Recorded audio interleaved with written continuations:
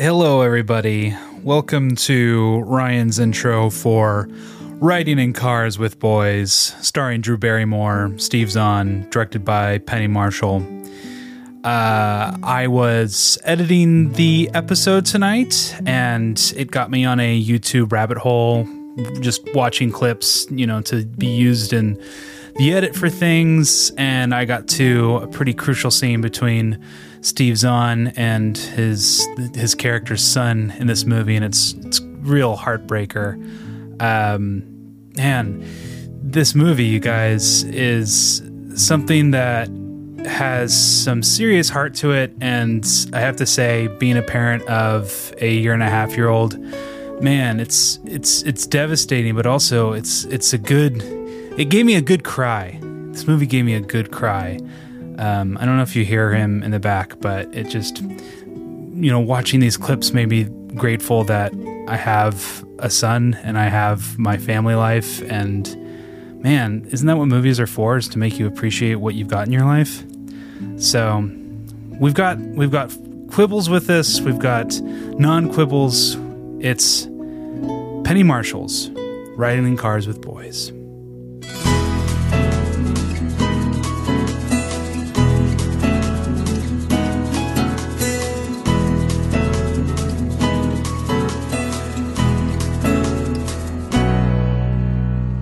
Welcome back, everybody, to another episode of A Gentleman's Guide to Rom-Coms. I am Kelly McCrillis, and as always with me is my co-host, Ryan Graves.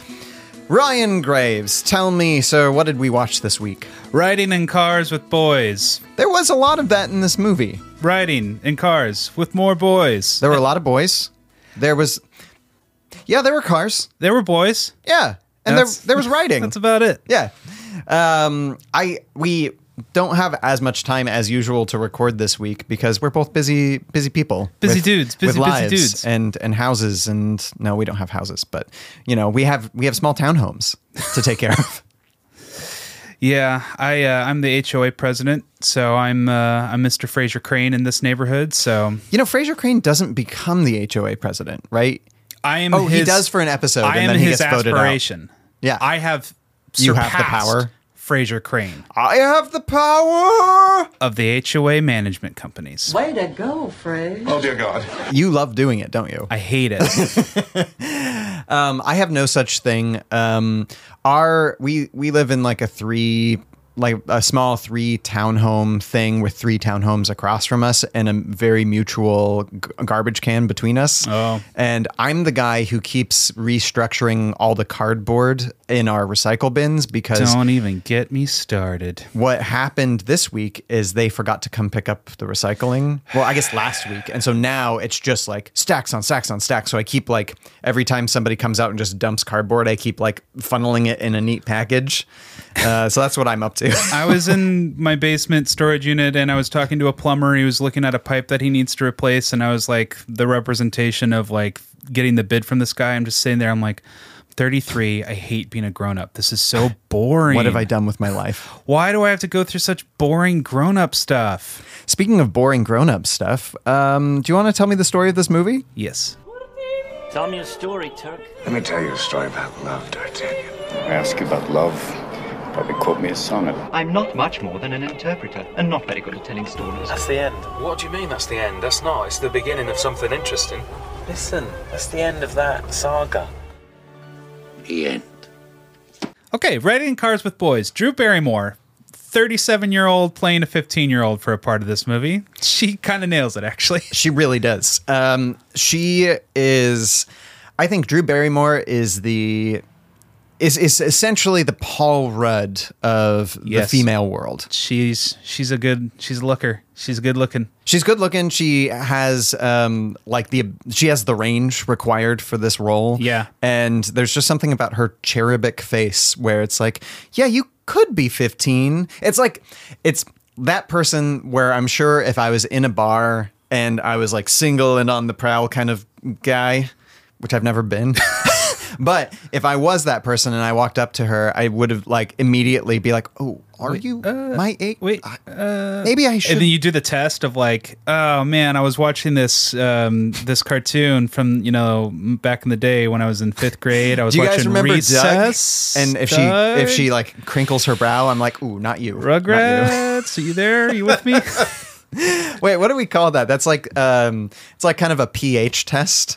Yeah, and like sometimes Sarah's only 2 years younger than me, but she like brings up Disney Channel shows. I'm like, I don't know what you're talking about. Like Xenon? No, I was there for Xenon. She was talking about like Sweet Life of Zach and Cody. I'm Oh like, yeah, I also just missed that. Okay, good for you. Anyways, Drew Barrymore. She's living in cars. She's with boys. Yeah. Okay. So this movie, first and foremost, let's say that this movie was adapted from a memoir written by Beverly D'Onofrio, who Drew Barrymore is playing in this movie. Uh-huh. And in this movie, we're basically premised with kind of a framing device where she is in the future on a road trip with a guy, and they're going somewhere in order to get her book published. Right. And like that's the framing device. Right. But most of the movie is told through flashbacks Right. to Beverly growing up and getting to this point. And she says there's basically 5 moments that really make your life. And at every single one of those moments, we kind of like flashback and see those moments. And But it's not strict. Like, No. these are the 5 days. It's just kind of like the 5 days will eventually get covered. And she doesn't even And they say, always- she's not like, this is day number 3. No. It's nothing so strict and hard and fast and riding in cars with boys as that. But the moments all have to do with her dad. Yeah, basically. So at that point in time, is she calling her dad a boy, or should it have been riding in cars with men? I think he's a boy. Hey, so Kelly, James Woods. can you tell me how much you related to this movie? Her dad is a cop, and your dad was a cop. That's true. I want to hear how you related to this movie. Or at least that. Well, I aspect mean, of so this when movie. my dad caught me drawing weed, you know, my dad and I never really crossed paths in the kind of way that she crosses paths with her dad. I don't think we were in as small of a town as she was in. Like like this movie's set in Connecticut, and she's a small town girl, and her dad's a cop. So I never really had to deal with any of that. Did you ever worry that you would have some kind of encounter out in the city with your dad? Like you'd run into him? Like I know he was at your high school one time as a cop, but well, there was this. It was more that if I got in trouble with anybody else, they would tell my dad. There was one time where I got like we trespassed at a local high school during the winter, and it was the only high school with an outdoor pool, and it had snowed so much that year that we were like, yeah, let's go jump in the snow in this pool, because it was like a really dumb, stupid high school thing where we could go jump into this pool. And it was in the evening, and somebody called the cops saying that like there were trespassers at the school. And so this cop showed up. It was a canine unit, and the dog he unleashed the dog to basically like scare us. And eventually like we were like he came and approached us and like sat us all down with our hands behind our back and was like about to put handcuffs on. And oh my gosh. Then I did that thing, and I was like, what? Like, did we do anything wrong? And he's like, this is trespassing. And I was very lucky that like, nothing happened. But like the whole next day, my dad was like, or I was just waiting for my dad to be like, Color. hey, so I was told something. Never happened though. The guy never like connected the last name with the last name or anything. So you never got pregnant at 15 and had to tell your dad? No, I didn't. And like want to double check. I am that classic kid who definitely has different views than his cop dad. Yeah. I mean, it's that, cop dad or like pastor dad. Yeah. But did his character ring true to you in this movie of like, yeah, that's cop dad? Yeah, very much so. I think my dad is a little bit more vulnerable and less like James Woods as a dad is... I would not want James Woods I as would a not dad. want him as a dad because emotionally he's not only unavailable, but he has so much ego. Yeah. So let's get into that. Yeah. Basically, the first thing, we get that they're really good buddies. Her and her dad. Her and her dad. Yeah. And like she just has a mom and a sister, right? Yeah. That's her whole family unit. But she asks, like, her dad's like, "You want a bike for Christmas?" And she's like, "No, there's this guy at school I like, and I want a bra because he likes this other girl who has a bra, and I don't have a bra, so I can't show off my boobs." And he's like, "No, be smart, don't be a dummy." Don't be a woman. Yeah, don't be a woman who has like needs and valid concerns. Total 1950s dad where he's in denial of his little girl growing up. Sure. So that rang true to me. Yeah. You're telling me your dad denied you a bra as well? All I wanted was a bra. I didn't even. It could have been a training bra. I could just imagine you like at 15. You're like, I want a bra, and your dad's like, okay, just like brings you one. He's like, here, Kelly. No, my dad would have sat me down and been like, "Do we need to have a conversation?" So, Drew Barrymore, her character's Beverly. Yeah, Bev. You're holding your hands, kind of like questioning, but it's around your non-existent boobs. Huge tracts of lands kind of questions. She's, your typical teenager. She goes to parties, meets boys. She wants to tell the football player. She totally pulls a never been kissed. Yes. This is basically a standard Drew Barrymore move in movies is I'm going to read a poem that I thought about you in front of your friends. And like she doesn't read it. I guess she gives it to him. She gives him this poem, but it's just kind of like, okay, you're 15. I'm going to give you the benefit of the doubt that you're not thinking this move out. This is not no, I don't know anybody who's done this, who hasn't had complete you don't go read a poem to somebody unless you got unless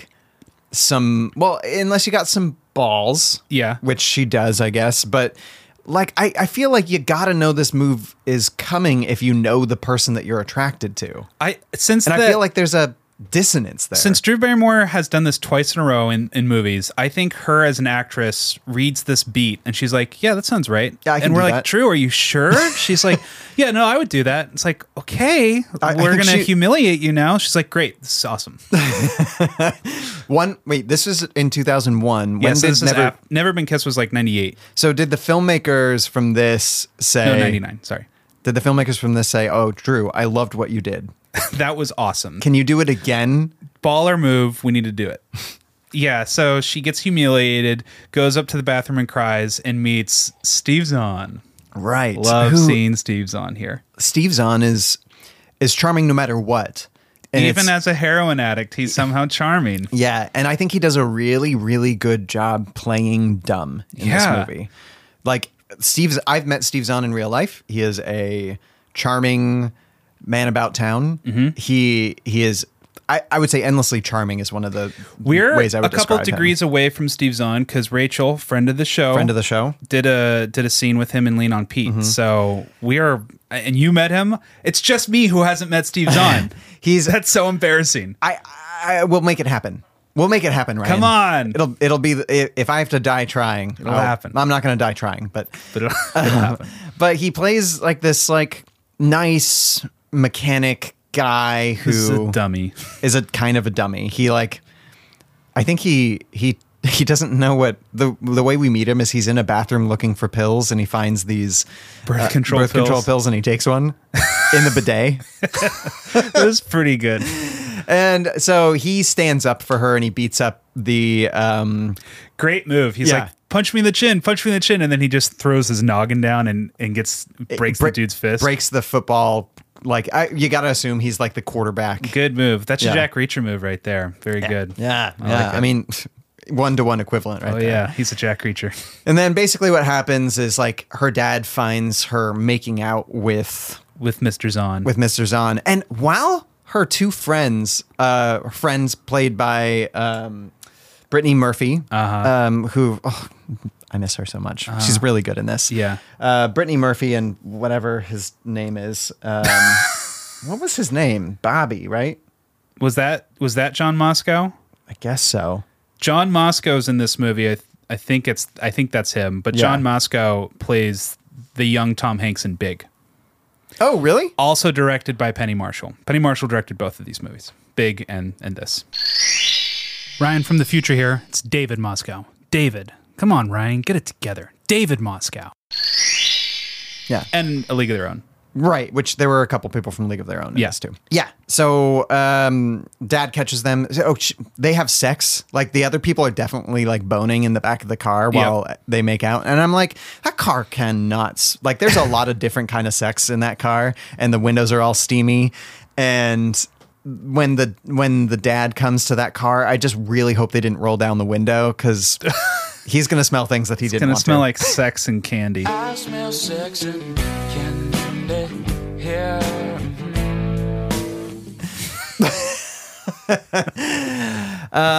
So yeah, the dad gets mad, but then she gets knocked up by Steve Zahn. And she has this reckoning moment where she tells her parents, like, hey, I don't want to get married. I want to have this kid and then like make a life for myself. Yeah. And then her dad says, you've ruined my life or our lives or like my vision for you. I can't be proud anymore or hold my head up high. And then she's like, I guess I'll get married then to make you okay. Yeah. It's a very Jane Austen moment because she's just like horrified at herself. Right. She's like, if Lizzie Bennett combined with, who's her sister that ends up marrying Willoughby? No, not Willoughby. No. Wickham. Yeah. Lydia? Lydia. Yeah. Yeah. Right? Yeah, it is Lydia. Okay. Because Kitty's the other young one. Yeah. You guys. But she's like headstrong, but she's also, I'd say as a character, she's not nice. No. She's not a nice protagonist, but she's not mean either. She's just like... She's trying her best. She's just trying her best. She's a little selfish, but you kind of understand why. Yeah. Growing up in the house that she's growing up in. So then we get the progression of the story is she and Steve Zahn have this little house and they're raising this baby and it's fine for a while, but it's really hard work because she's got to get her GED and go to night school. And Steve Zahn is not super supportive. He's an airhead. He's you can't rely on him. She gets to the point where she's trying to get a scholarship and to NYU, I think. Yeah, and Steve Zahn's supposed to take care of the boy for a while, but he's too high or he's just gone. And he's working on like a car with his friend Lizard. Yeah, and so he's got to she's got to bring him to the interview, and it doesn't go well because he's 3 and he can't help being 3. And I'm like, I felt so bad because like if I was the admissions guy doing the scholarship, I would see it. And it's kind of like a scholarship. It's kind of like a heart transplant. It's like, are you going to treat this heart right? Or are you just going to like do drugs and like, ruin this thing that we're going to give you? Because we only have one. Like, and he sees the kid and it's like, I don't know if you can handle it. Right. And she doesn't want, I like this move where she like looks at him directly and she's like, tell me whether this is going to happen. Because he's like, I'll let you know in like 2 weeks. Yeah. It's like, don't bother. Just tell me now. Yeah. And he's like, no. Yeah. So that her struggle is she doesn't want to be a poor mom. She wants to be the maker of her own destiny, and she wants to be a writer, and she knows that she can be a writer, and she's good. Just like from what we see, she's good. But she knows that she has to go to school, and she is just hitting every single wall because she's a parent. And holy shit, do I relate to this movie? When at the beginning she gets pee in her mouth. God, that never in the mouth, but definitely had some projectiles and missiles, and I've taken a brunt of warfare from diaper changes. But the conflict of the movie really is just revolving around this struggle to pursue your dreams while also taking care of a child, while also dealing with a fuck up of a husband and father. And it comes to a head where she learns that Steve Zahn is a heroin addict. Because Steve Zahn basically comes out and says that he is. Yeah, he's an addict. And he tells her dad, the cop, which is like the biggest kind of repentant move I could possibly think a person can do. To go to not only your father-in-law, which no matter how nice your father-in-law is, there's always a little bit of intimidation. Yeah, and he's not necessarily nice, and he's also not necessarily. James Woods is not the easiest person to have a conversation with. Yeah, but also a cop. Yeah. And to confess that you're a heroin addict. Yeah. And that you can't take care of yourself or this person's daughter. Just, wow, that's hard. But at the same time, it's like the reason why he's doing it, the reason why he's forced to do it is because basically there's this guy, Tommy, that liked her in high school. And he comes to her house at one point in time. He's like, I'm out in California going to school. I have a big place. Like, you guys could come stay with me. Yeah. You can like get out of this hellhole you're in and like just get on your feet a little bit. And she convinces Steve Zahn to say yes. And then he like, but what he's been doing this whole time is blowing all of their savings on smack. Yeah.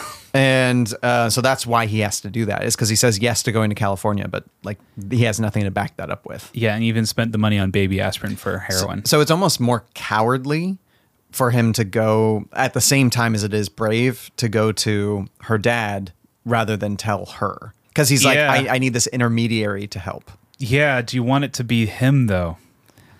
I mean, that's rough. Well, because he's the only one that can like maybe financially help them out / take their kid. And so it's like practical as well. Right. And he wants to get clean, but it basically kind of because of her pride, like the dad offers to take the kid and like she can take care of Steve Zahn while he's getting clean. And so she pulls a Lorelai Gilmore and says, I don't want your help. Yeah.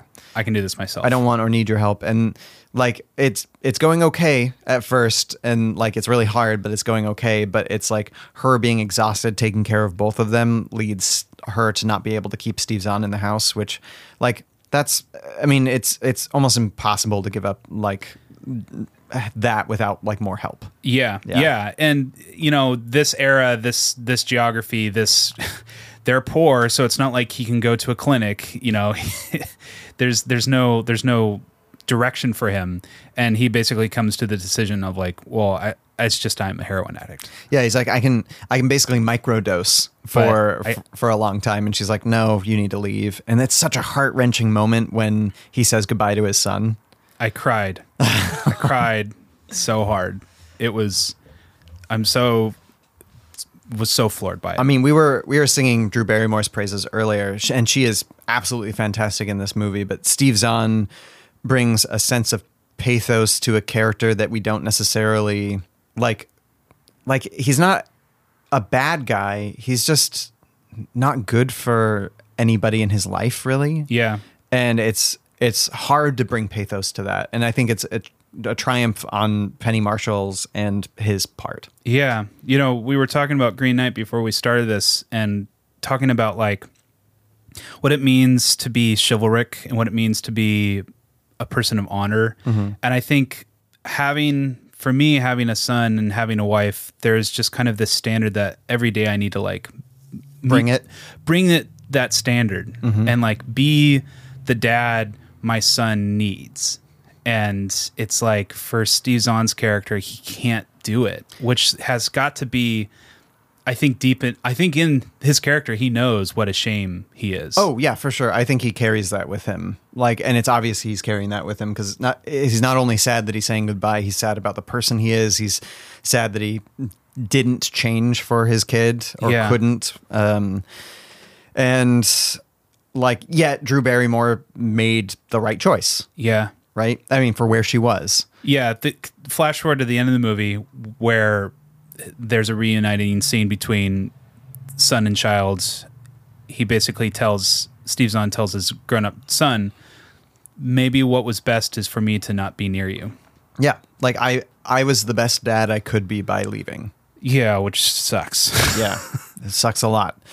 And so basically, let's catch ourselves up then.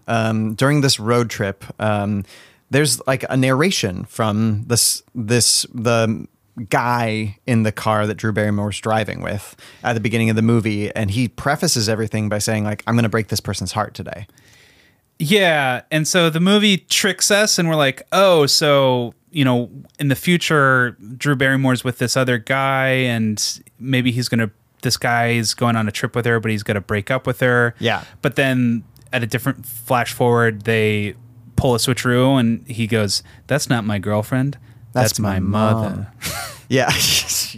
And hey, I mean, I didn't see it coming. Got me, tricked me, but it was also kind of like, okay, I see what you're trying to do, but something in the execution didn't work, because at like the minute 20 mark, his narration starts, and I looked around. I'm like, who's talking to me? I was like, I don't understand who this is. Why are they talking? You would think, as a memoir, this being Beverly D'Onofrio's memoir, she would be the narrator of this film. Right. But it then comes from the perspective of her son. And I was like, oh, at first I was like, oh, did he pen the movie? Right. And he's like, this isn't the story of Riding in Cars with Boys. This is my take of like adding to that story. Yeah. And no, not really. It was written by this guy, Morgan Ward, who also wrote other, like, nothing.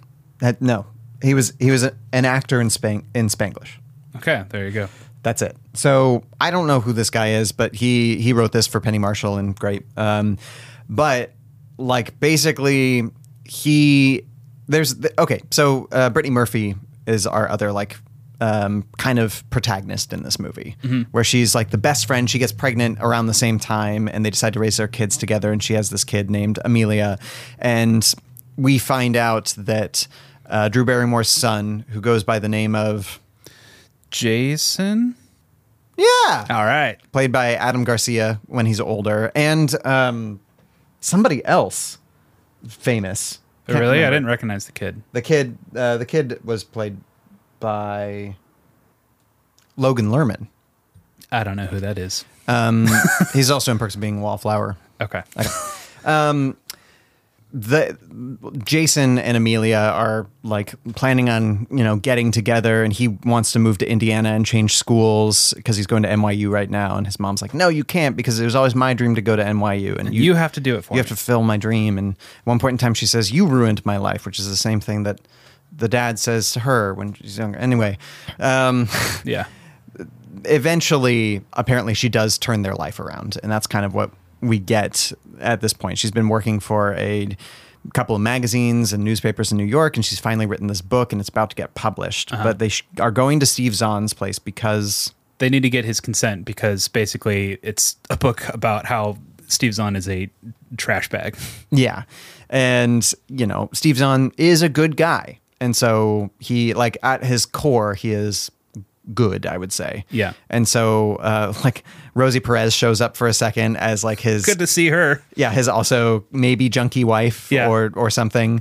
And she's like, no, we need, like, $100,000. And he's like, no. It's absurd. Yeah. And I like the handoff where she's, like, watching from the window, and he's like, I'm going to hug you and put this... Okay, it's in your pocket. And they basically have these conversations about, like, how, she was trying to be the best mom, and he felt like he was raising her. And there's like this perspective about like everybody feels like they have it hardest when it comes to a hard relationship. Yeah. Like he felt like he raised his mom, and she felt like she spent all of her time raising him rather than pursuing her dreams. And there's like this tug of war, but they come to a good place, and then she calls her dad, and her dad picks her up. And they sing Dreams. And that's basically the end of this movie that's not quite a rom-com. Yeah, but it certainly was marketed as one. Yeah, and I think we should talk about that real quick. Let's play a little snippet of the trailer, shall we? Mm-hmm. Mom's gonna love this tree. Hey, you thought about what you want for Christmas? You want the bike, don't you? Come on, get it done. Okay, Pop. For Christmas, I'd like a bra to enhance what I got, which is a lot more than that Melissa Thomas. I'm telling you nicely that you're too young. Well, whether I'm too young to have him or not, I've got him. I'm a woman. Boys were her destiny. Always, get out. That's my dad. All we were doing was making out. And I never go past second base with a guy I just met, which means nothing below the waist. Boys were her weakness. Pretend that I'm your parents. Mom, Pop. Yeah? I'm pregnant. My daughter's a tramp. My daughter's a tramp! You're a disgrace! I wish that you were never born. Okay, go. Until one boy... I didn't have a boy, I had a girl. ...changed everything. No, we had a boy. So he's gonna grow up and be just like me. From director Penny Marshall What happened? comes the story of a girl It got in my mouth. whose dreams took an unexpected turn. What's one bad day, right? One day can make your life. All right, everybody smile. The trailer makes it seem so much bubblier than the movie actually is. The trailer, like it made it seem far more like like the movie Stepmom.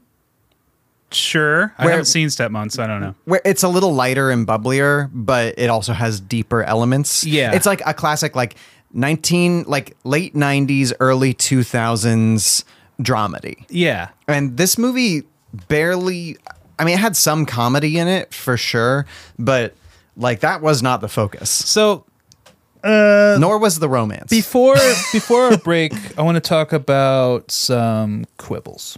Quibbles and bits. Quibbles and bits. Quibbles and bits. Bits. Quibbles and Bits is part of a balanced podcast diet. Please talk to your doctor before listening. Quibbles and Bits is for humans, not dogs. Part of FDIC and Equal Housing Lender. Penny Marshall, talented director, produced by James L. Brooks, very talented producer. Yes. James L. Brooks is behind As Good as It Gets, so he knows what he's doing. And The Simpsons. He helped create The Simpsons.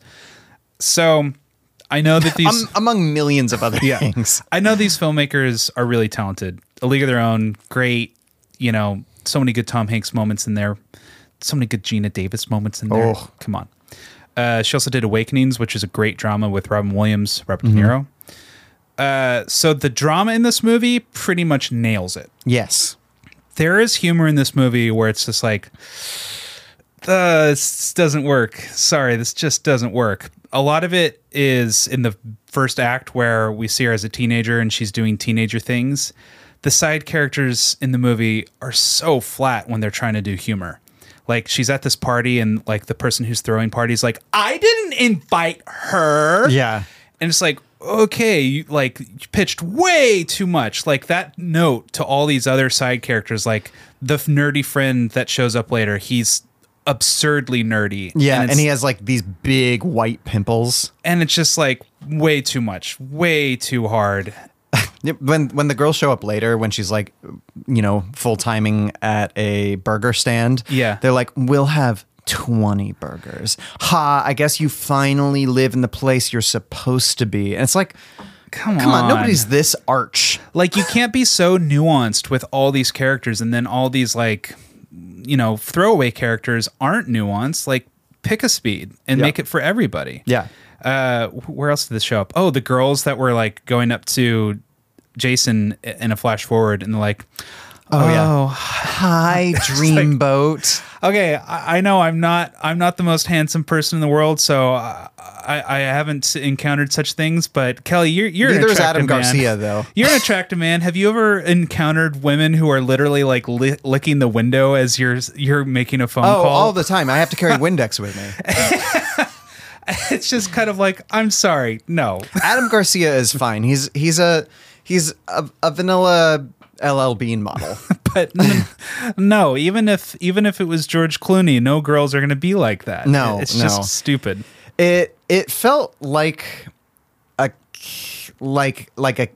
part of this movie felt like it was characterizing itself. Yeah. And it felt like a disservice to it because there was so much of it that felt meaningful and impactful. However, and we'll talk about this a little bit in Trope Talk, the book is very different from the movie that was made. Oh, okay. So we'll get there. But yeah, you're right. This I think this movie pitched, as I think was evidenced by the marketing, this movie tried to be for everyone by not picking a lane and staying in it. Yeah. And I think something the film industry has kind of figured out is like, we can't do that anymore. We can't do broad filmmaking and try and get 4 quadrants. The only way we can get everyone in the theater is with a Marvel movie. Or Pixar. Yeah, that's how you're going to get everybody. But if you're trying to make a warm-hearted romantic dramedy, you're going to get either the rom-com gents or women between 18 and 60. Like that's like pick your demographic and just pitch to them. Yeah. Because like this movie was trying to pitch to everybody. It was like, everybody's going to enjoy this because it's like lighthearted and it's a comedy thing. But it's also got some depth. And it's like, no, that wasn't this movie. This movie was pretty depressing or hard or dramatic for the most part, with some like light moments that you guys, like some producers were like, this needs more of this in it, I think. Okay. So here's my theory. Yeah. I was watching the movie with headphones on. And did you notice a lot of ADR? Yes. Okay, so at some point, ADR is a dialogue replacement, automatic dialogue replacement, or audio dialogue. It basically means people recorded lines of dialogue after the fact. We should know this. We've done it professionally a lot. But it's when there are like lines said in the movie that you don't see them saying it in the take, but it's just kind of like in the background. It's all over the place. Or no, I mean, it could also be lines that like someone didn't get right on the day, or the recording wasn't correct, and you're just like replacing it after the fact. But in this context, it was a lot of lines added when we don't see them moving their lips. It's just we're behind someone them. in the background yells something. Or it's all over the place. And so that tells me one of two things. Either Penny Marshall edited the film, looked at it, and was like, it's missing something, and just went in and just like added on top of these moments. In the wedding especially, because this wedding's very painful, but there's always people commenting in the background like, oh, can you believe blah, blah, blah, blah. Yeah. Or James L. Brooks took the cut because he was the executive producer and was like, it's missing something, and peppered in all these ADR. Or a studio head was like, it's missing something, and then added that kind of stuff. This is a very Harvey Weinstein thing to do. Yeah. Where he took movies and chopped them up, added things, gross, among other gross things. Blech. So I think if you didn't do the ADR, it would have been much better. I think so too. I think they didn't believe in this movie as it was. I think they didn't believe in the book as it was. That's for sure. Yeah. Because they changed that quite a bit. But I think you have to, if you're going to believe in a movie, if you're going to put money behind it, you have to believe in the filmmakers. Yeah. And I feel like somebody didn't. Something went wrong. And so I'd say this movie is good, but it's so regrettable how flawed it is. Yeah. And it's not even like, it has great cast, like really tense, dramatic, beautiful moments. Mm-hmm. And then like there's just some things about it that seem off. And it's not like not necessarily the filmmaking, because it feels perfect almost, like in the way that like something filmed in the late 90s, early 2000s with film, everybody is like Penny Marshall is like a consummate, like perfect director of like, her line is always perfect. Yeah. Her framing is fantastic. The lighting is great. Like none of that's off. It's just, there's too many fingers in the pie, it feels like. It's kind of like when you go to a symphony and it's a college symphony and the soloists are the seniors who are majoring in their instrument. And so the soloists, and it's like you're going to a violin concerto, it's like the violin parts are really, really good.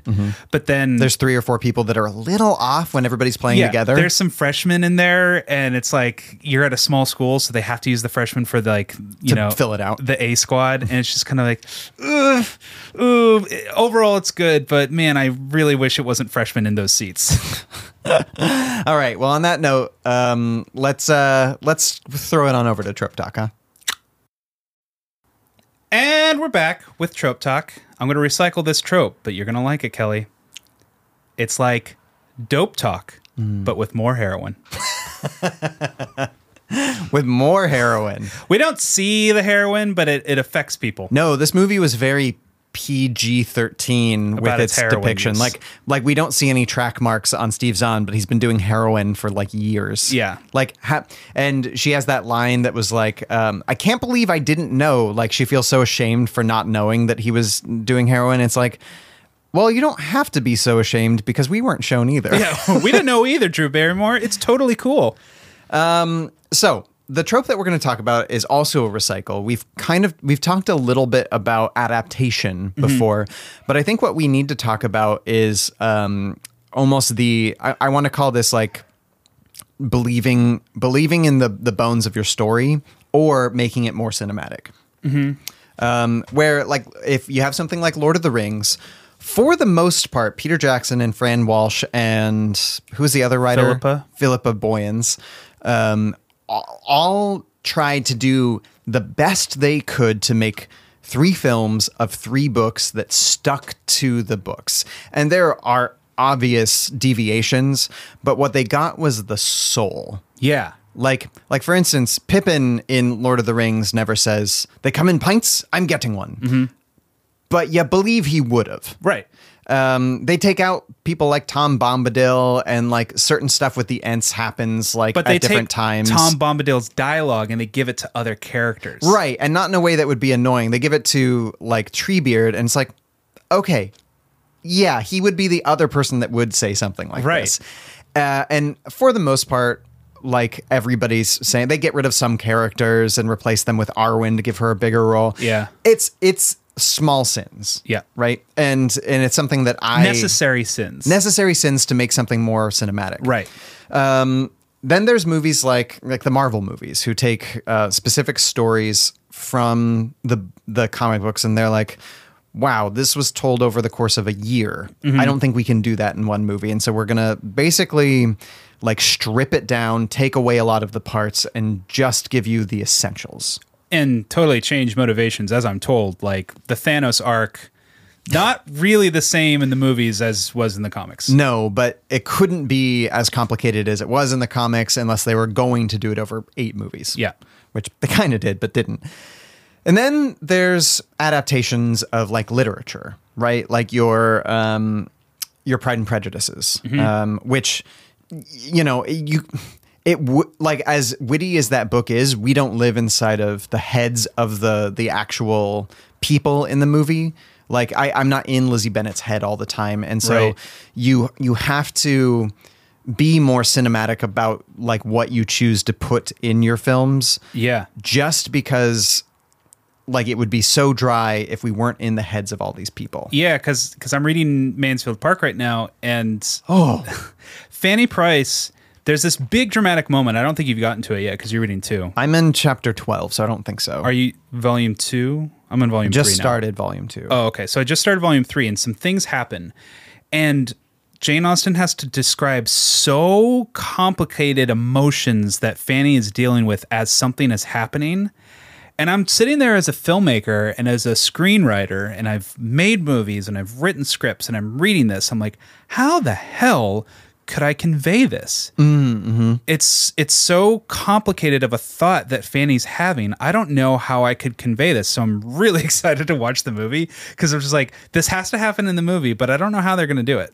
So that's the problem with adaptation is so much of literature is interior. Correct. And not through action. And cinema is all about action. And I think Ang Lee did it really well in Sense and Sensibility, where there's moments where Eleanor is feeling so many different things for Edward and the situation they're in, but you really only get it because of what has been prefaced and the performance of the actors. And Emma Thompson, when she cries, says so much. She says so much. And how she cries.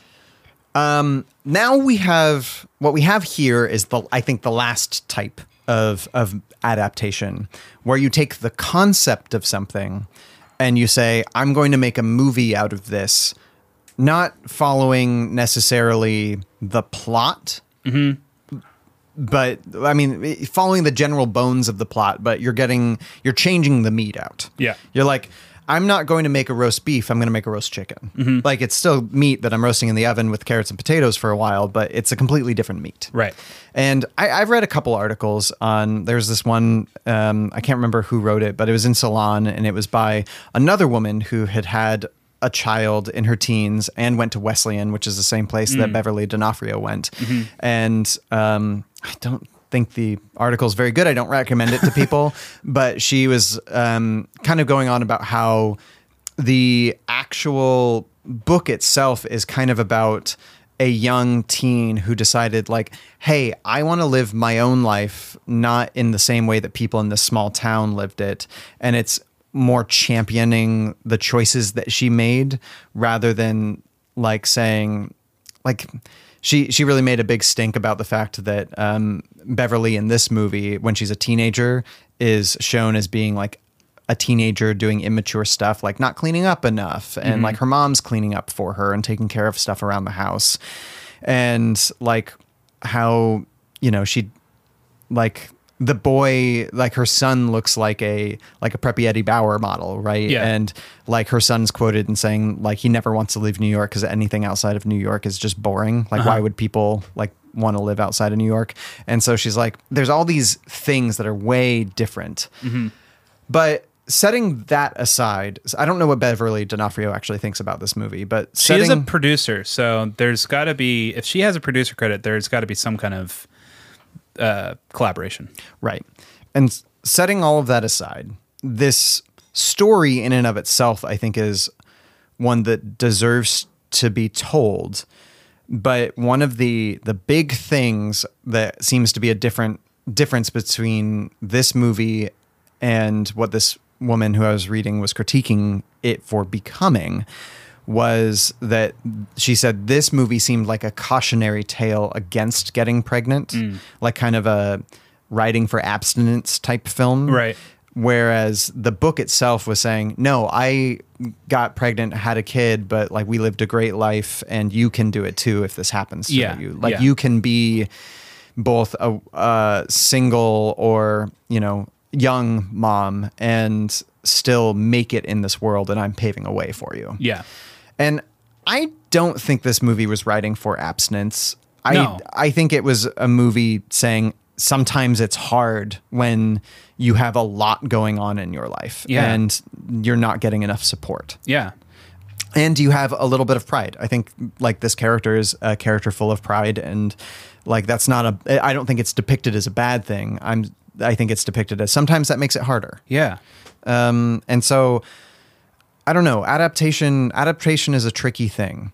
Like, right. The other issue of adapting this memoir, I doubt it was told in the chronological way the movie goes. No, yeah, because this movie handles her still needing to get the book published.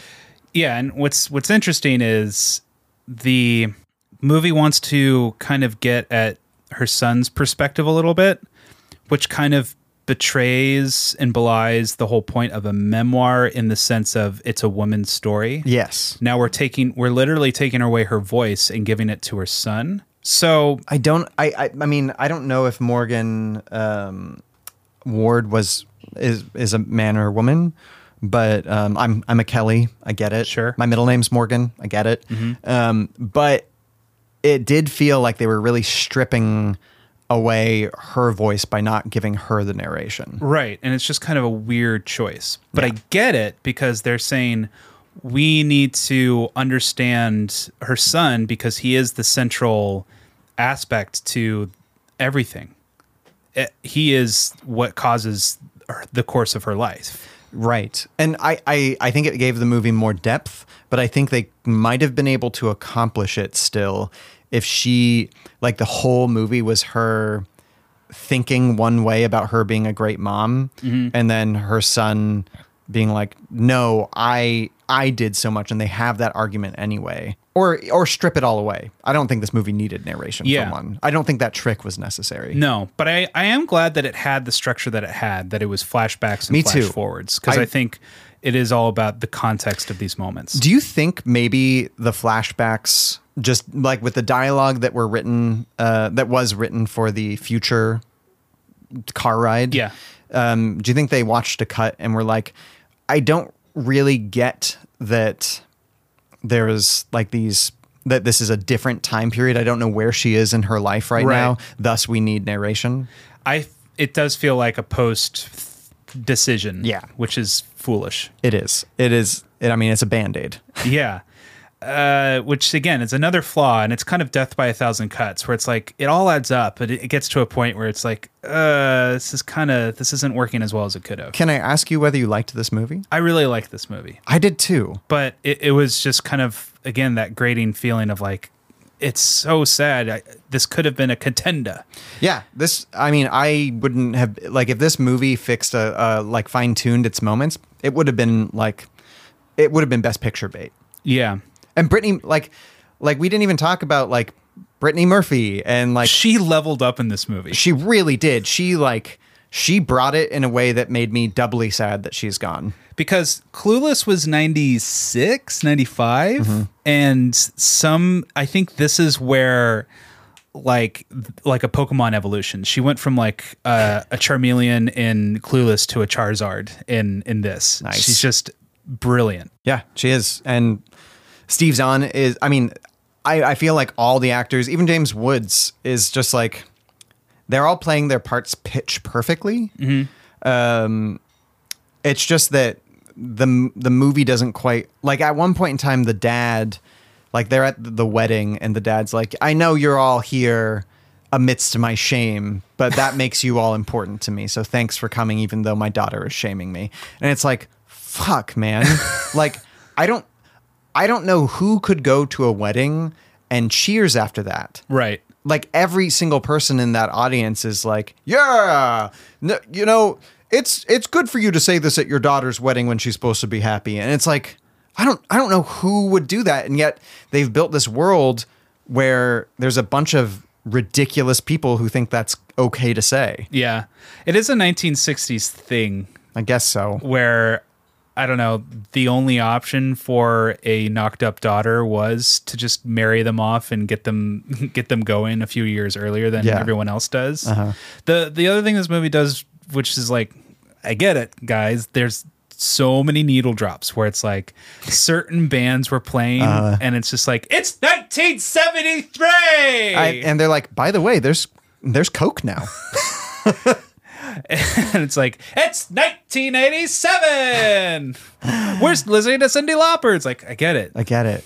Thanks. And I think that was their first attempt to say, okay, this is later. This is the 80s, not this is the 70s, because we're playing Earth, Wind, and Fire in the 70s and Cyndi Lauper in the 80s. So and I mean, it's not as blatant as it is in like Blast from the Past, which makes it like it hits a weird middle ground where it's just like, yeah, guys, we get it. I know it's progressed. Like the clothes are different. I understand. Steve Zahn's hair tells you how far we are along the timeline as well.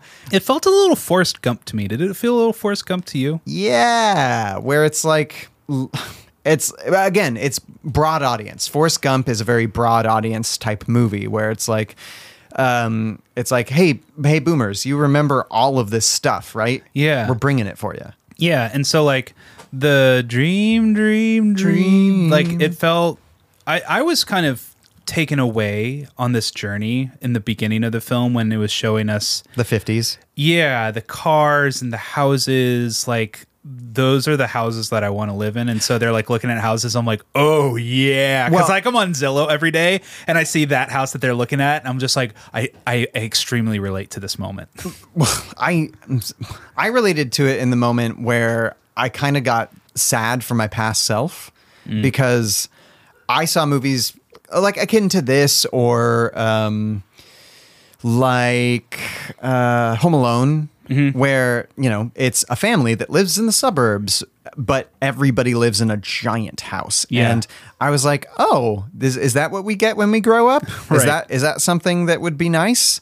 And that's never happened. Like there's no way like I could afford anything like that. And these are all people in the 60s, right? And so seeing those houses, I'm like, you lied to me the late 90s, early 2000s.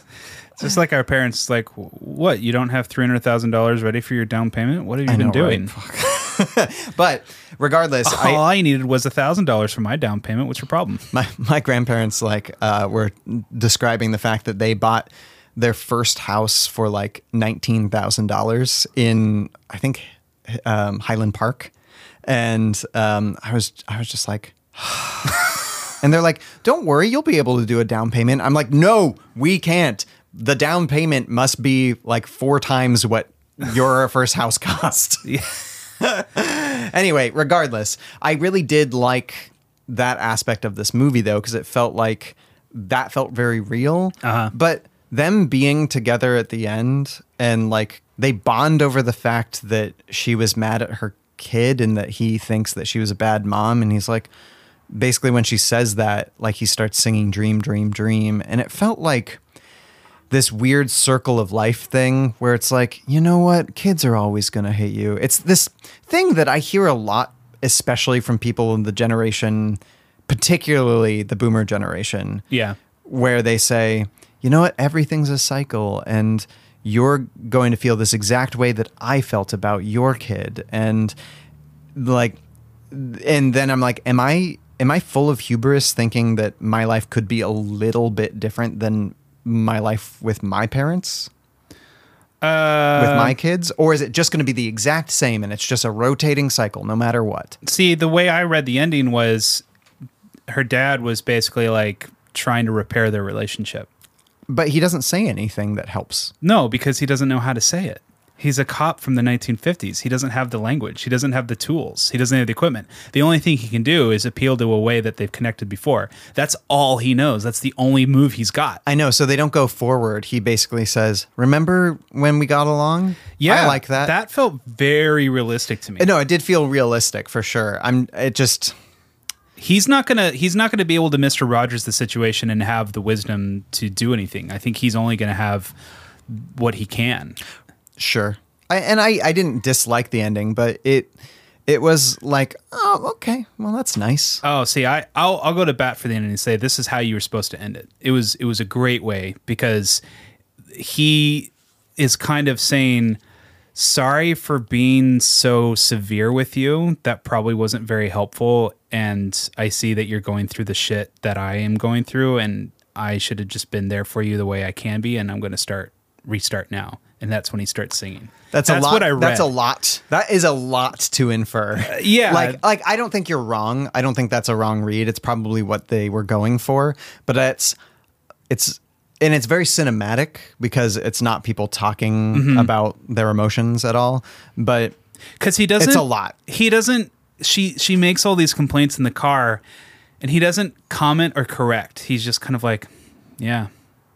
Like just this weird understanding of like being a parent is hard because you love them and you're ashamed by them, but you love them and it's hard. Yeah, I guess so. But like me seeing his character, I'm like, you know, she probably could have had a little bit better of a time if you weren't such an asshole. Yeah. Like she probably wouldn't be dealing with this right now. But do you think his character would be capable of such repentance? I think his character could have if this movie was interested in that. But I think this movie was like, people are going to be the people they are no matter what. Peoples is peoples. Yeah. I think that's really what this movie like says is like, people don't really change. Right. Which is not, it's not my ideals, but it's this movie's ideals. And I think it stuck to its guns. I relate to the fact that I have influence over my son and my wife. I don't think I have nearly as much influence with my parents as much as I'd like to. I wish I could have more influence on them, but there's something, I think that's what Jason's struggle is, like trying to get his mom to understand where he's coming from. And it's like pushing a boulder up a hill. He's just like, can you not be selfish for like 1 minute and listen to my needs? Like, I want to transfer. I want to go be with this woman. And it's so hard for him to get that influence across. So I guess as a father, are you going to take a lesson from this? Or are you saying that you're stuck in the perpetual like ruts of not being able to be influenced by your child?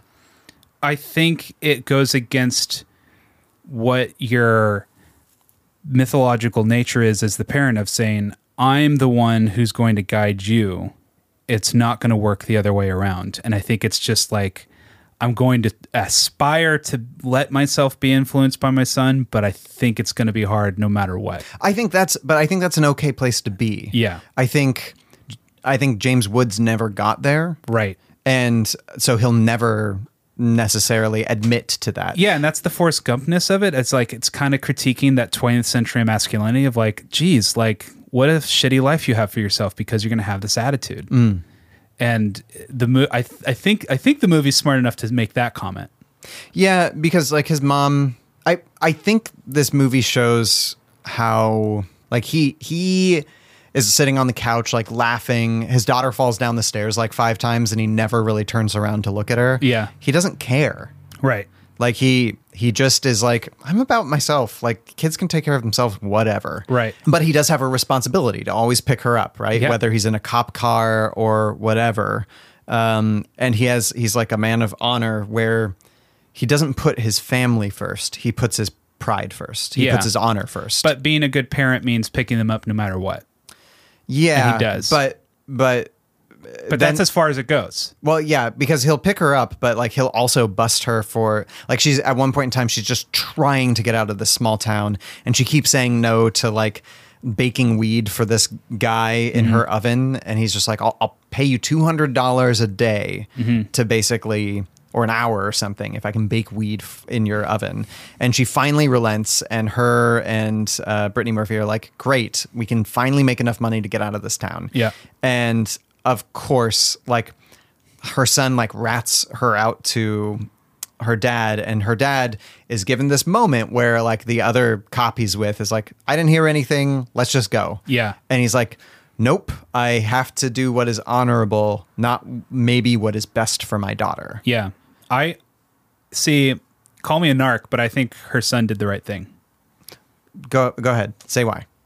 Because I think he has this intuitive feeling of like, this is wrong. I don't want my mom involved in this, and this is wrong. I don't think that's why he did it. I think he did it because he was mad at his mom. I think that too. I think both things can be true at once. But I think he's mad at her for lots of different reasons. And I think one of them is, I expect better of you. And I think maybe, but I think his initial reason for doing it is because he's mad at her. Like he wasn't going to do it at first, and then the thing that pushes it is that he's just so mad at her. Yeah, but I think he's right to be mad at her because she is being selfish. I mean, yeah, but I think what this movie is proposing is it okay for her to be a little selfish? Yeah, and I think that's something that you're so gonna be in 3 months, where you're gonna be like, I'm gonna be baking weed. But you're just oven? Like, I just want to sleep. Like your kid is so demanding, and every day I have a feeling of, can you please just leave me alone? Sure. And I hate feeling that. Yeah, but I think that's a very real feeling, and it's I love her conversation with Brittany Murphy where she says like, do you really love your kid? Like, 'cause I think I love my kid, but there's some days where I just can't with him. But it's this weird curse of being a parent of, you love them, but you're burdened by them, and then you're guilty for being burdened by them. I've thought a lot about that. Like I've pre-thought that, and I'm like, yeah, I'm going to be annoyed by my kid a lot. I'm okay with that, and I'm still going to love her anyway. And Robin and I are like there's a lot of like baby people out there that are like, make sure you find time for yourself. Like it's okay to leave your kid alone for a second. You're not a bad parent. Yeah. Yes. And I think she, as a parent, has had it harder than your average parent. Right. And so I don't blame her for doing what she's doing. I think her kid's not necessarily wrong for doing what he did, but I don't think she's wrong for doing what she did either. Right. I don't think this movie's judging either of them, really. But I do think there is a point of like, but that's probably not the best way forward, is we're collaborating with the neighborhood drug dealer. Yeah. That's probably totally not the best way to get out. And it's out of desperation to have a better life, but and it seems like she's been doing everything else in her power, and so she's been beaten down to this point. And it's that Les Miserables thing of like, well, is it okay she shouldn't be selling her teeth, but she doesn't really have anywhere else to go. Yeah, do you steal the bread? It's for your family. It's like, do you work with the drug dealer to get out of there and get there was money? Probably a better drug dealer at the time, but again, this is the hard thing. Weed really isn't that bad, guys. but especially back then, it's like under super illegal. Under no circumstances was that okay. And I think if you made it's kind of like the context of like weed back then is, I don't know what for today, but like for us, it's like in Oregon, it's like, so you're doing something legal. It's like you're making beer in your kitchen, basically. Like, not a big deal, but for then, absolutely super duper big deal, and especially given what legally, yeah, and for what he's being brought up in the culture of like what's okay, what's not okay. Sure, and it's one thing to be doing that, but it's another thing to displace your 8-year-old kid. Gosh, even letting to do it. Like I would have such a hard time letting lizard into my house. Yeah. So I'm just because it feels like he would steal something. Yeah. So I'm more on Grandpa's position of like, no, I'm going to punish my daughter for this. I wouldn't punish her. I would basically go in and say like, I would do the hard work necessary to take everything from her. Yeah. And be like, look, if you don't want to get in trouble for this is how things are going to have to change, and try to help her. Yeah. But again, he's 1950s about it, where it's like, I know, exactly. There's only one way to punish a person. Yeah. That's what I'm saying, is that like, I don't think he's the best representation of what a dad should do. I think he's the best representation of that kind of dad. Of what dads did do. And what we've dealt with, and how it's kind of a cautionary. That's the cautionary tale. It's not don't have a child out of wedlock. It's like, no, if you do, you can do it. It's going to be much harder, but you can do it. It's don't be that dad. Like, be a better dad. Be a better dad. And there are times when she could have been a better mom too. Yeah. And but we don't blame her for it. It's just she could have been. And there's no such thing as a perfect mom. No. It's the struggle. And that's why the drama of this is so good, because it's like we all concur. You did the best you could. Yeah. Yeah. Agreed. Well, Ryan, did they do the best they could to earn a rom-com Oscar? Yeah, they did. What did they earn? See, there's so much of this. Best supporting actor, Steve Zahn. You win, Steve Zahn, best supporting actor. Yeah, Captain Geach and the Shrimp Shack Shooters. I mean, that's the thing, is like, he's so fun in That Thing You Do, but he has so much range in this movie. Yeah, he does. I think because of that scene, he does. Yeah. The Captain Geach and the Shrimp Shack Shooter scene. Yeah. When he's crying and leaving, it's just like, Penny Marshall got a great performance out of him. I don't think it's Steve Zahn, like thespian, just being like, I know what to do here. I think Penny Marshall's like, I know what the scene needs, and I'm going to push Steve Zahn to do it, and she got it out of him. Not that it was like pulling teeth. Sure. He was game. He was clearly like up for the challenge. But this is like a director and actor really getting it. Yeah, that's what it felt like anyway. Yeah. Why did they always have Me and My Arrow by Harry Nilsson playing when he was hanging out with his kid? Oh, is it the same cue every time? Well, remember when he like gives him his birthday present on the couch? Mm-hmm. So then, and when he leaves, they're listening to Me and My Arrow. Oh, interesting. I didn't catch that. Yeah, and it's like, it's a song about, it's really weird. It's a song on an album that's set in like a world with no hard lines. And then like there's a dog named Arrow. And so I think it's talking about him and his dog.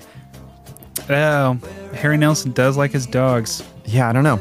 Anyway, I think I want to give this best sidewalk conversation. Because there's this moment where Drew Barrymore is like, how can I tell my parents I'm pregnant? And Brittany Murphy just like gives her worst case scenario out on the sidewalk. And there's all these like 1960s people being like, oh my, she used the word tramp and stuff. And Brittany Murphy just like absolutely nails it. I don't really get Drew Barrymore's reaction to that. I think it was like a weird moment where she was like, I don't know what to say. Yeah, she was like speechless. Yeah. I did like her weird whimper. Did you hear like her... Yeah, she's good at doing that. I just think it was a weird choice in the edit to have that being her reaction. Yeah. But I loved Brittany Murphy's monologue. Totally. And so, best sidewalk monologue. This is a good juxtaposition of like why the movie works but is flawed, is that Brittany Murphy like nails this line delivery. My daughter's a tramp. My daughter's a tramp. My daughter's a tramp. You're 15 years old. How can you do this to me? You make me sick to my stomach. Why don't you just take my gun? Take my gun and shoot me in the head with the tramp. I wish that you were never born. And then we see the passerbys just like reacting with shock. And they're like, oh my God. Yeah. And it's just the extras are being directed to do such over the top stuff. And it's like, I blame Penny Marshall. It's like, no, this doesn't work. Like, you can't have your background being in a different movie compared to your foreground. Mm-hmm. Like they're in this broad comedy and it's just not working. Not quite my tempo. And this movie didn't do, I was looking at the numbers and it was like the budget was like 60 million and it only did 35 $35 million domestically, and I think this is the beginning of the end for these kind of budgeted movies. If it was made today, it'd be a $10 million movie. Oh yeah, it'd be way smaller because no one's going to them, and it's kind of unfortunate. But I don't know if the movie could have. Again, it wasn't able to be enjoyed by as many people as they thought would go enjoy it. Right? Because you're not taking your 10-year-old to go watch this. Yeah, and like it worked for As Good as It Gets because there is something more. You're not taking your 10-year-old to watch that either. No, but there is something more broadly appealing about As Good as It Gets because it never gets as real as it does. It's just kind of Jack Nicholson being a dick for 2 hours, and that's really funny. And somehow it does get insightful. Yeah, but it's a lot harder when it's Drew Barrymore leading it. And that's kind of really unfortunate. I don't think so. I think it's not her fault, but there's something about the film's makeup that's not coming across. I think the fact that what else saves that movie besides the writing and its stars are like the through line of that movie happens over a short amount of time, right? This movie is partway between As Good as It Gets and Forrest Gump. Yeah. Where Forrest Gump travels 40 years, right? Yeah. And this movie does like 15 years and it has little vignettes in it basically. And it's just, it really thins out the experience. Yeah. And this is the burden of the studio executive. And, you know, they make a lot of money and they don't do a lot of work, but they do have this burden of like making right choices, of like making a Forrest Gump happen, but also hoping against hope that a movie like Riding in Cars with Boys does really well and gets seen, but also gets made well too. And it's just kind of like from the 30,000 foot view, it's like, what? I hired Penny Marshall. I hired James L. Brooks. Like I had all these Drew Barrymore's in it. I had all these people. The makeup should have come across. And, you know, I think our assessment is like, it pretty much does. Yeah. We're both saying go watch it. Yeah, bring your salt. Like there's some problems, but you're gonna get a lot out of it. And it's an important film, I think. Yeah. I think more films showing the we talked about this in the Juno episode. More films showing like single moms and the struggle. Yeah, is not only the struggle but the successes as well. And I think those are important movies to be made, and we haven't told all those stories and yet. If you're a parent, especially of a really little kid who's demanding of your attention like me, you're going to feel really seen by this movie. So I really, really, really recommend you go make a point to go see this movie because you'll feel someone being like, I'm with you. I get you. I liked that we did that with we brought Ryan's kid over to my house to like field test if it's okay for toddlers. It wasn't. Well, no, we weren't. I was just walking around amateurs. Well, we are not having something that can actually move around It'll for be like a while. a long time. And so I was just like, okay, there. I was basically using him as just a beta test subject. Yeah. You had your record player down there. I was like, nope. Well, yeah, Robin and I have already talked about like where we're going to have to move that. But like he only has like 10 bruises on him afterwards, and so I think we got away okay. Fine. Yeah, he's kind of a pinball when he goes into a space. He's just knocking around. He was jumping off tables, and I think if you and I weren't around, he'd be dead. Good thing I'm around him. Well, speaking of pinballs, this doesn't work, but tell me who you'd love. Are there any circumstances in which the two of you might be more than just good friends? The truth of it is, I loved you from the first second I met you. But mostly I hate the way I don't hate you. Not even close. Not even a little bit. Not even at all. You have bewitched me, body and soul, and I love you. I know.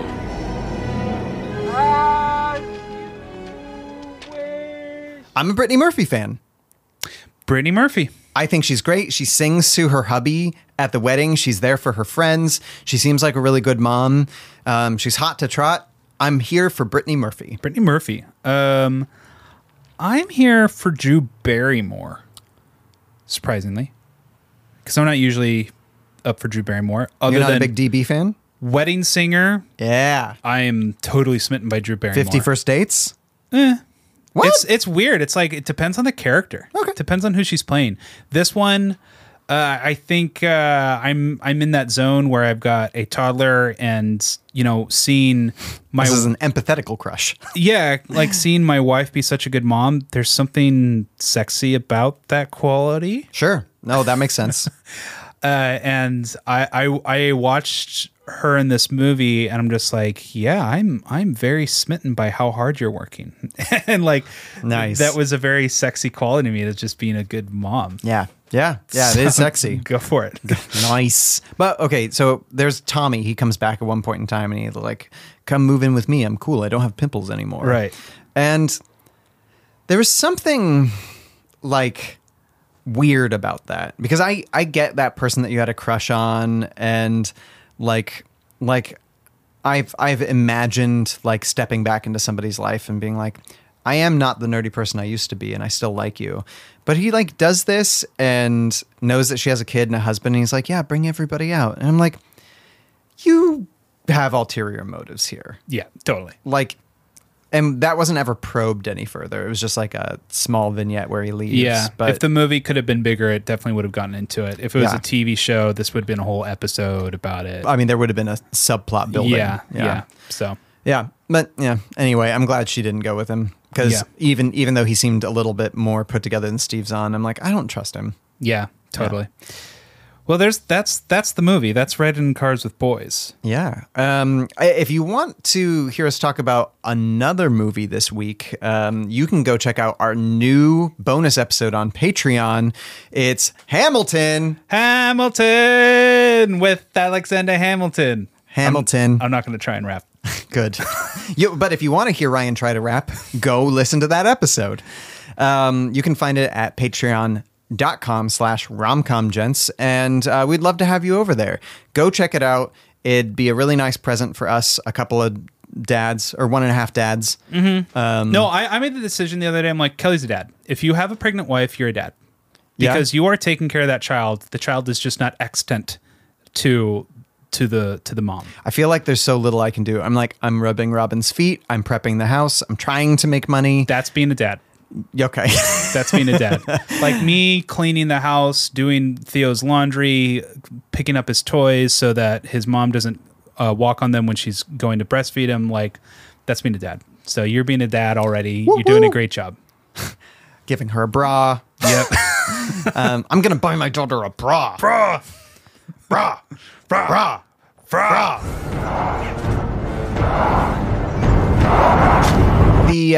That's our Patreon. Come check it out. This month's poll. Oh, where's our poll at? I don't think I would think we would need a Herculean effort to outdo the poll this time. It's Olympics themed, which now the Olympics are over, but that's okay. But it's okay. So this poll started out with the cutting edge ahead of She's the Man, Wimbledon, and Tin Cup. And it's holding on. Oh, it's holding on. Cutting edge is holding the line. So if you want something that's not the cutting edge, or you want the cutting edge to really win harder, come check us out. Join the Patreon. The polls are only $2.50 a month. It's a cup of coffee. Mm-hmm. So yeah. Later this week, we're going to be on, I don't think it's coming out for a couple of weeks, but we are going to be on PS I Love Rom-Coms talking about Mansfield Park. Mm-hmm. So you can come check us out over there sometime soon. What are we watching next week, though? Let's check it out. All right. I need a number between 1 and 178.